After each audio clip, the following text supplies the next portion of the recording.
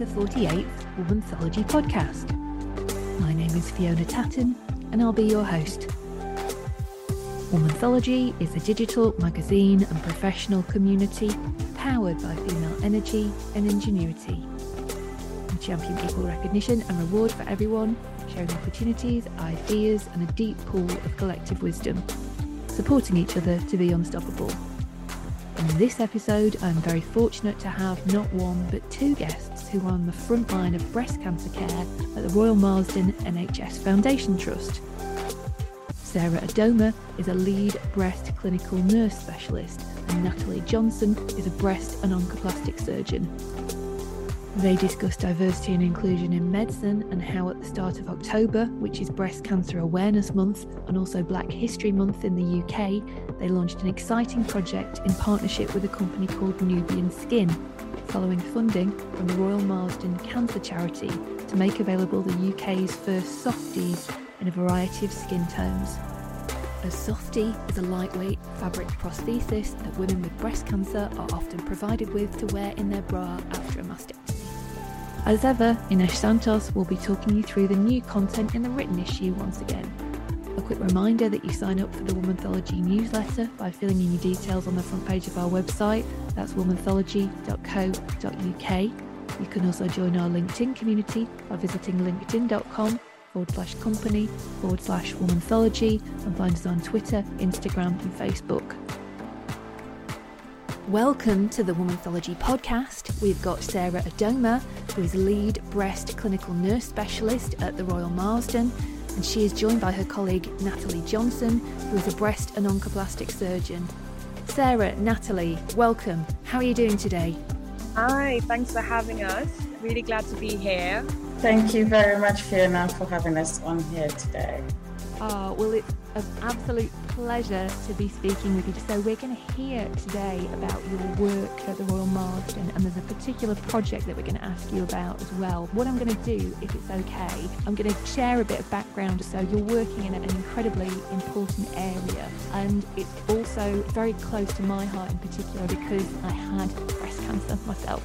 So I was really keen to speak to you today to learn about all the amazing work that you're doing, and hopefully there'll be some information there as well for our community so they can understand a little bit more about the ways they can keep themselves safe as well. So I'm going to start by asking you, Sarah, if you could tell us a bit about your educational background and career to date. Thank you. Yes, so my educational background stems from Ghana in West Africa, which is where I was born and bred. I had all my early education there, did my GCSE, O-level, A-level, trained as a teacher before I relocated to the UK in my very early 20s, where I switched career and did my nursing training here, went to university here and started practicing as a cancer nurse. When I completed my training in 2004, I was very fortunate to have employment at the Royal Marsden Hospital, where my career kicked off. And I've been working there since then. Had a little change in 2011, having rise from a ward nurse to a lecturer practitioner in the School of Cancer Nursing. And then I switched my roles to being a breast care nurse specialist and had moved to another trust in London. And then came back to the Royal Marsden in 2014, where I've carried on my career as a nurse specialist in breast cancer. And now I am the lead in our Chelsea site, supporting the service both clinically and also with the team in terms of service management improvement. Yeah, so that's my career today. And Sarah, obviously when people get diagnosed with breast cancer, it's a massive shock to the system. And I know the breast nurses are so key to that initial support, and the emotional support as well is really, really important. Absolutely. So breast care nurses are the key workers, or sometimes what we call a main point of contact for patients. And there's been lots of data information out there supporting the key role that we play in the patient's journey, because often we are the go-to person, constant person along that whole patient journey. Be it from surgery to chemotherapy, whatever the treatment that patient is having, we remain constant presence in that patient journey. We are there to do holistic needs assessment where we identify what needs the patient may have, what are the main concerns, priorities for them. We are there as the advocate and also part of multidisciplinary team meetings, really helping the team to hear the patient's voice because we are in that constant communication with them. We're there also to provide specialist knowledge in the area that we work in. And so we help patients with navigating that and helping them understand the pathway and the treatment recommendations so that they can make informed decisions about their treatment. And also just really being a part of support for their family as well, because often it doesn't just affect the patient, it affects them and their loved ones around them. So signposting them to support that they themselves can access, but also their wider family, children, partners, parents, if they are still around. So that's a very comprehensive support service. And like you said, a lot of what we do is also emotional support for the patients, really helping, hopefully enabling them to grapple with that diagnosis and the treatment and the impact of the treatment on them. It's such an important role. And as you said, it's the navigating people through that journey, because I think a lot of people assume that when you have breast cancer, that you do this and you do that and maybe you have chemotherapy. But actually,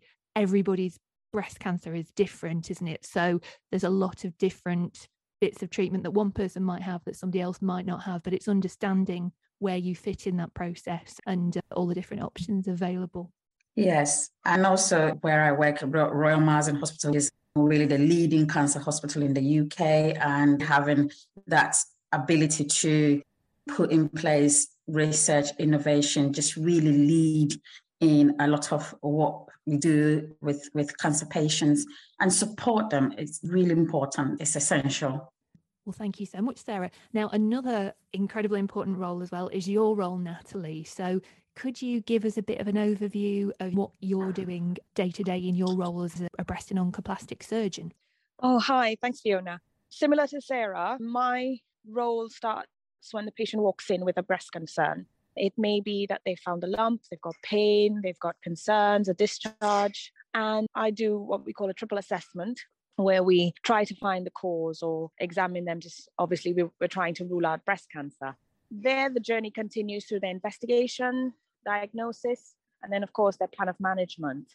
So the next steps for me would be to give the diagnosis, and that's where Sarah would come in with her expertise. And we take the patient through their journey of what would be the options of best management plan for them henceforth. Then it's about surgical planning, consent, taking them through the operation on the day, obviously performing the operation, seeing them afterwards for their wound review, and taking them from there, whether it means follow-up or whether it means going onward to their journey with Sarah and her team in open access.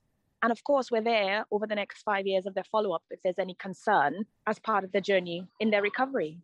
And tell us as well, Natalie, what made you want to be a surgeon? What was your career path? So my stimulus is an actual funny story. I did my early years schooling in the West Indies in Trinidad and Tobago. And my best friend at the time was a very clever girl. And she said, I want to be a doctor. And then I decided, fine, I'm going to be a doctor as well. And funny enough, she went on to do zoology and I pursued medicine, knowing that I'd want to be a surgeon. And it's really odd. I found a newspaper article in one of our local journals talking about becoming a surgeon and how long it will take. And we had one female surgeon at the time in the whole of Trinidad and Tobago, which is a small population to begin with. And it spurred me on. So completed my university there. And then I came to the United Kingdom many years ago. But sadly, I never worked in the West Indies. I've done all my work and training in the United Kingdom. And via Imperial, I did my PhD in cancer research, pancreatic cancer to start with, at Institute of Cancer Research, very near to the Marsden. And here I am rotating throughout the London Northwest Deanery doing my surgical specialty training. And the Marsden is where I'm doing my oncoplastic training in the last 6 months. And here we are. Wow. And for people who maybe aren't familiar with the terminology, so the oncoplastic thing, because that sort of floored me. So onco as in oncology and cancer, but there's so much now that in the surgery area, so much that they can do now, isn't there? It's phenomenal when you learn Obviously, some people have more treatment, some people have less. There's loads of different options, though, for either some people don't have reconstruction, but for the people that do want to have reconstruction, all sorts of options, or not everybody needs reconstruction. Yeah, I mean, we've moved away from the one size fits all in breast cancer. Now that we're screening earlier, we're detecting cancers earlier, women are getting a bit more involved in their care. They have a bit more of a say, which is fantastic in my opinion. We're now offering women better options to reduce the morbidity and increase the survivorship following breast cancer. And this is where the oncoplastic bit comes in. It's oncoplastic because it's not pure plastic surgery. It's not aesthetics. It's more about reshaping the breast after you remove the cancer in those women that have breast conserving surgery, or surgery where we keep the breast as opposed to a mastectomy. So that's where the oncoplastic bit comes from. It doesn't mean an aesthetic bit, and we're not oncologists, but we're breast cancer surgeons that also want to refashion the breast in a way that the woman still feels as normal as possible. And I have to say, it's amazing. So I ended up having a lumpectomy, and they removed the lump, and it was a relatively sizable lump that they removed, and then moved some of the breast tissue around. But it's absolutely amazing the things that they can do that you would never in a million years have thought that they could do. So seriously, such an important area that you're both working in. But thank you for all that you do for everybody. And that's exactly what you've described. That's the oncoplastic part of it. Obviously, there are more elaborate procedures, but what you've described there is exactly what we're doing nowadays. And it's so important that the woman has a say in what happens to her, and she gets to choose. So we're meant to, as you might have experienced, tell you all the options. You could have a lumpectomy, you could have a mastectomy and reconstruction, or we can do a simple lumpectomy where we don't do any refashioning. But then the concern is about deformity afterwards and changes that come with your adjuvant treatment, whether it's radiotherapy or chemotherapy and such. So I think now that we're focusing more on patient-centered care and we're being a bit more up to date with the literature, oncoplastic surgery is becoming almost mandatory as part of the training for breast surgeons now, which I think is extremely important. Absolutely. And I'm going to ask you now about something that you're both working on, which is incredibly exciting. And I read about it. I thought, this is amazing. And I absolutely love this. So could you tell us, first of all, so there's things called softies. So could you first of all tell us about what a softie is and how it's used, and the project that you've worked on to improve these for the women that you're working with? Yeah, so a softie, or a comfy, as Sarah has taught me to call it, is a temporary soft prosthesis that we offer to women who've had a mastectomy without a reconstruction.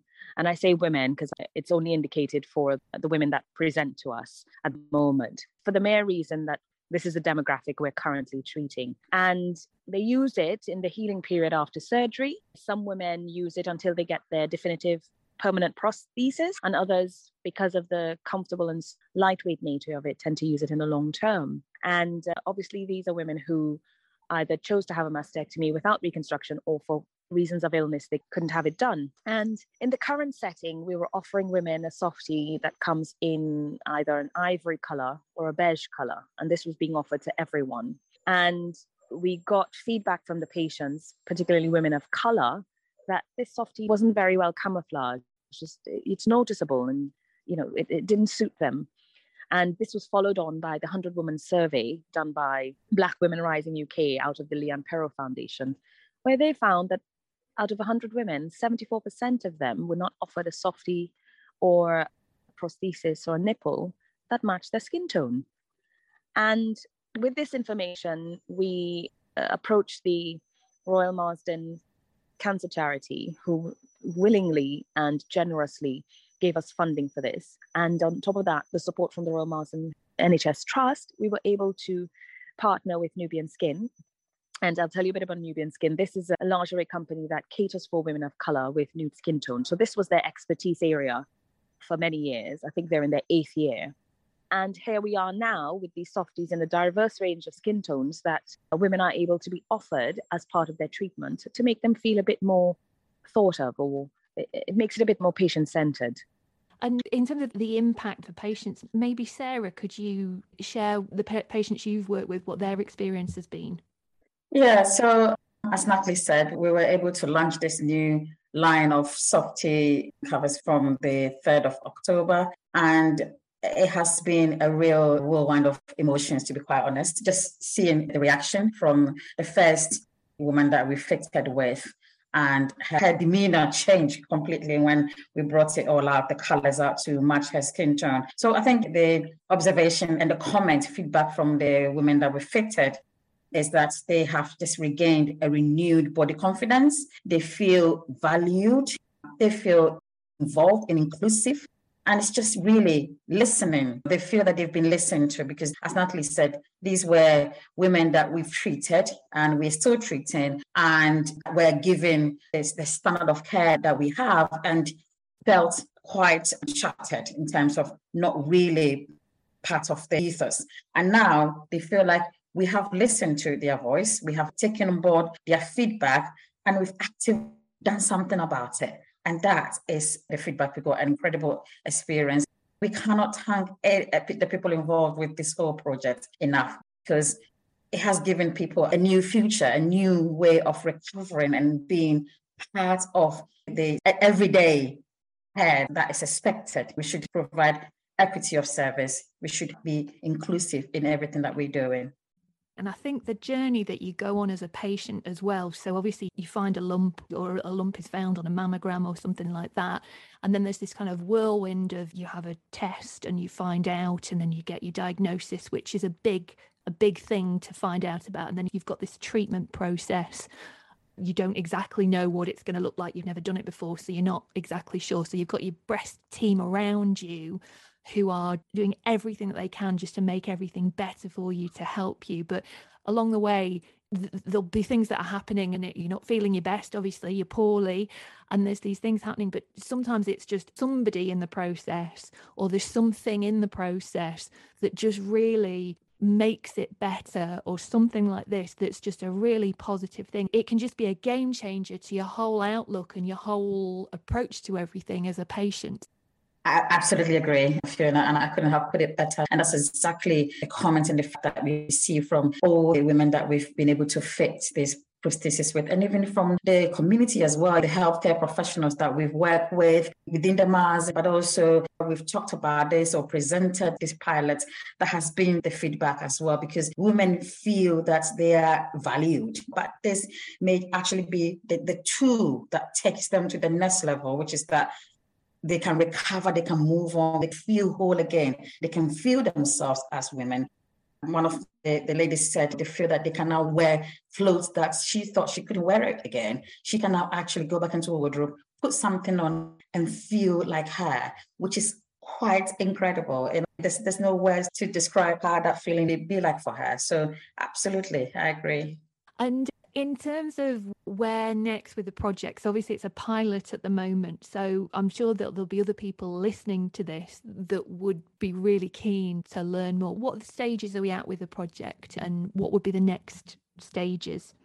So the next step now is to get this rolled out to hospitals outside of the Marsden within the NHS, because in our opinion, the point of doing this was to afford the same care to every woman that is presenting to their trust. So we're currently working out post-pilot to get this provided via Nubian Skin, who has created these softies. And then we've got to educate each department. We're already liaising with breast care nurses so that they can start getting this into the department to offer it to our patients, particularly in the demographics that are more heavily women of color. So once this is done, then we have to educate patients that it's okay to ask for it. Because what we found, and Sarah could probably attest to this a bit more, is that women were not saying anything in the beginning. And we've got patients from nearly 30 years now making contact to say, can I have the correct color to match my skin tone? This is how far back and how much the impact has on people who've been sitting with this discomfort and this small psychological aspect that would have made a huge difference to them. So now we've got to get it out to the NHS trusts and hopefully the private sector. I've been contacted by a woman in Canada and people in the Caribbean who are asking, how can I get one? So we're working feverishly behind the scenes to make this available to any woman that needs it, any woman of color. And this ranges from quite a huge demographic that wants this softie, because it'll make, as Sarah said, a huge, huge change in how they feel that their care is being provided and that they're being seen, listened to and included. So what can the hospitals do to help get this out to their patients? What would you like them to do? So now that it's out there, we're happy to make contact with everyone, Sarah or myself, or anybody in our breast department at the Royal Marsden. If you are part of a breast unit, breast care nurse, or procurement, any NHS trust, feel free to reach out to us and we will liaise you or put you in contact with Nubian Skin in order to get that done. This is now in the initial stage.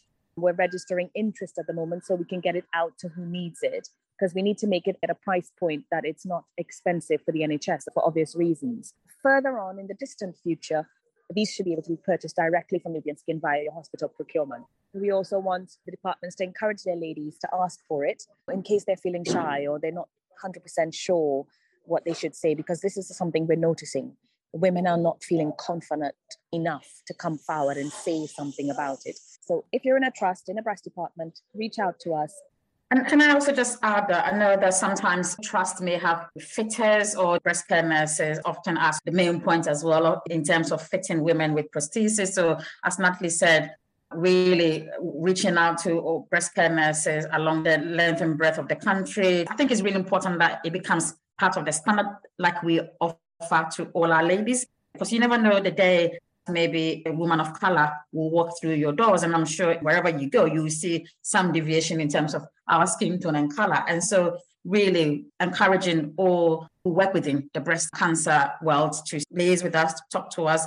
We're happy to share this information, and we want to ensure that this is part of standard of care. And like Natalie also said, we want to encourage women to ask for this from their breast care nurses. And breast care nurses, often when you're talking to ladies, preparing them for their surgery, you can then also open up that conversation and say, listen, we do have this product now. We can match your skin tone. And I think that will engage the women in the conversation, knowing that they are being thought of, they are being included, and they are being looked after as an individual, as a person with individual needs. So that's what we want to really get out. And lastly, we also need to let our Marsden patients know, if you do have a soft, you're comfy and it wasn't the right match and you want to get one, please get in contact with us and we'll be more than happy to rectify that for you. And we will continue to work with all the charities and the stakeholders going forward. So diversity of thought in medicine and health, why is it so important? This is a very important question. I mean, diversity doesn't just mean colour. It means gender. It means size. It means ethnicity, demographic, age. So I think now that we are improving our medical care, now that we're having a more patient-centered focus, diversity is super important because we need to walk away from the one-size-fits-all. And patients develop that trust in their clinicians if they know that their care is being considered based on their needs. So for that reason alone, I think it is important. And as well, the differences in people, gender, ethnicity also have an effect on your response to medication, how you heal, how you recover. So I think all encompassing, it is an important factor, not just for colour, but for many things. Is there anything that you'd like to add to that, Sarah?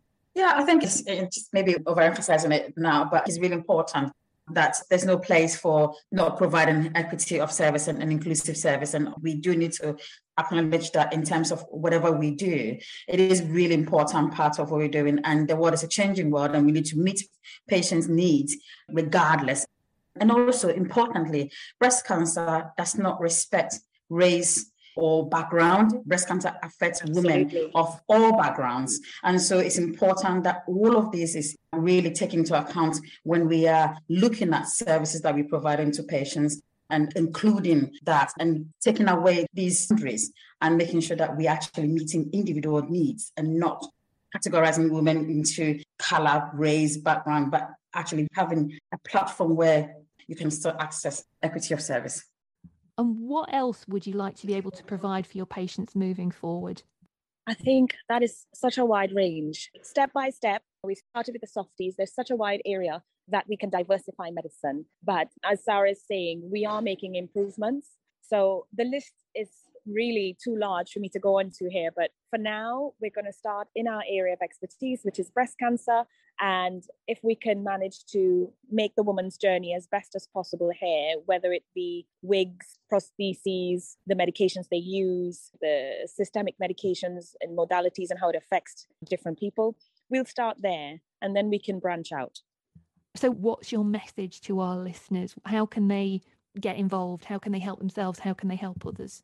Women who have had breast cancer or maybe family members who have had it, they are great advocates. So my big thing is advocate. We want to empower women to be able to speak up, to reach out and be able to express their needs as they go through diagnosis and treatment, but also in terms of looking after themselves going forward, to be able to reach out to their teams, be observant in terms of if you notice any changes, any symptoms, any side effects from the treatment that they may be having or had, if that side effects persist, to reach out to their team and talk to them about it. You don't have to be stoic whilst you're going through breast cancer treatment. It's the time to say, actually, this is really affecting me, it's impacting on my quality of life, and how can you help me? Because there may be an intervention that can be put in place to help you. So really speak out, reach out, utilize all the resources you have. Breast care nurses are a really good point of call, or your oncologist, your surgeon, and say, this impacting on me, affecting me. In terms of looking after themselves going forward, really carrying on to be breast aware. And also, if you haven't had breast cancer, the message is being breast aware. As I often say, know your breast like you know your girlfriends. Get to know what is normal about your breast, so that if something changes about the breast, you can take yourself to your GP and reach out and say, this is different about my breast, and I need somebody to look into that for me. Yeah, I would agree with all Sarah said, and just to encourage women of colour, because we have a lot of myths and beliefs that we need to dispel that prevent them from coming forward. And now that we have all these educational resources, as Sarah said, your breast care nurse, Black Women Rising UK, or your GP, reach out and speak out. Sometimes there's no problem, but it's best to check than to not know. Thank you so much. What's coming up next for you? What are you looking forward to? I'll go to you, Sarah, and then to you, Natalie. I'm looking forward to really just getting this well and truly in place and as a status quo, and be able to offer to all patients wherever you are. Amazing, thank you. And what's coming up next for you, Natalie? What are you excited about? That's exactly the same for me. The minute I can see this in everybody's hands, it has such a huge impact and effect that women will feel a lot more confidence, and then I could breathe a sigh of relief, and then I can think about the next step. For now, it's to get this into every woman who needs hands. Well, can I just say, on behalf of everybody and all your patients and everybody who will become your patients, just thank you so much for everything that you're doing. I was so excited when I read this, because there's so many things you hear about breast cancer, and it's challenging things and sad things and difficult things, but when you read something like this that's just so hopeful and so positive, and it's going to make such a big difference to so many people. So I just really, on behalf of everybody, just to say thank you for all your hard work and for everything that you're doing. And will you keep in touch with us as well? Would that be okay? Absolutely. Thank you for having us. It's really encouraging to help us get the message out there and to share your story. Thank you so much, Natalie Johnson and Sarah Ademic. Thank you. Hello, my name is Ines Santos. I am the Associate Editor of Womanthology, and I am here to tell you all about our new issue, which features dynamic women in medicine and health. The stories include Dr. Claire Dewsnap is president of the British Association for Sexual Health and HIV, as well as being a consultant physician in genitourinary medicine at Sheffield Teaching Hospital's NHS Foundation Trust. Claire shares her journey into medicine and the work she is doing to promote a positive approach to sexual identity and sexual health, as well as championing diversity and inclusion in genitourinary medicine. Dr. Anis Mukherjee is a leading consultant physician, endocrinologist, and author who specializes in women's health, hormones, and menopause. She discusses why health is not black and white or binary, and how sometimes in medicine solutions are not reached because we don't think diversely enough. Dr. Sarah Lister Brooke clinical director at the National Autistic Society, talks about tackling gender imbalance in diagnosing autism and shares the role models who have helped shape her career. She also shares how patients feeling properly understood and listened to is vital. Being different should not mean being made to feel less. And finally, Dr. Holly Essex, midwife and health researcher, shares details of groundbreaking research into women's priorities for women's health and how the results of this are being used to shape the provision of women's health services in England. Do check out our website, womanthology.co.uk, to read the full stories. And that is all from me.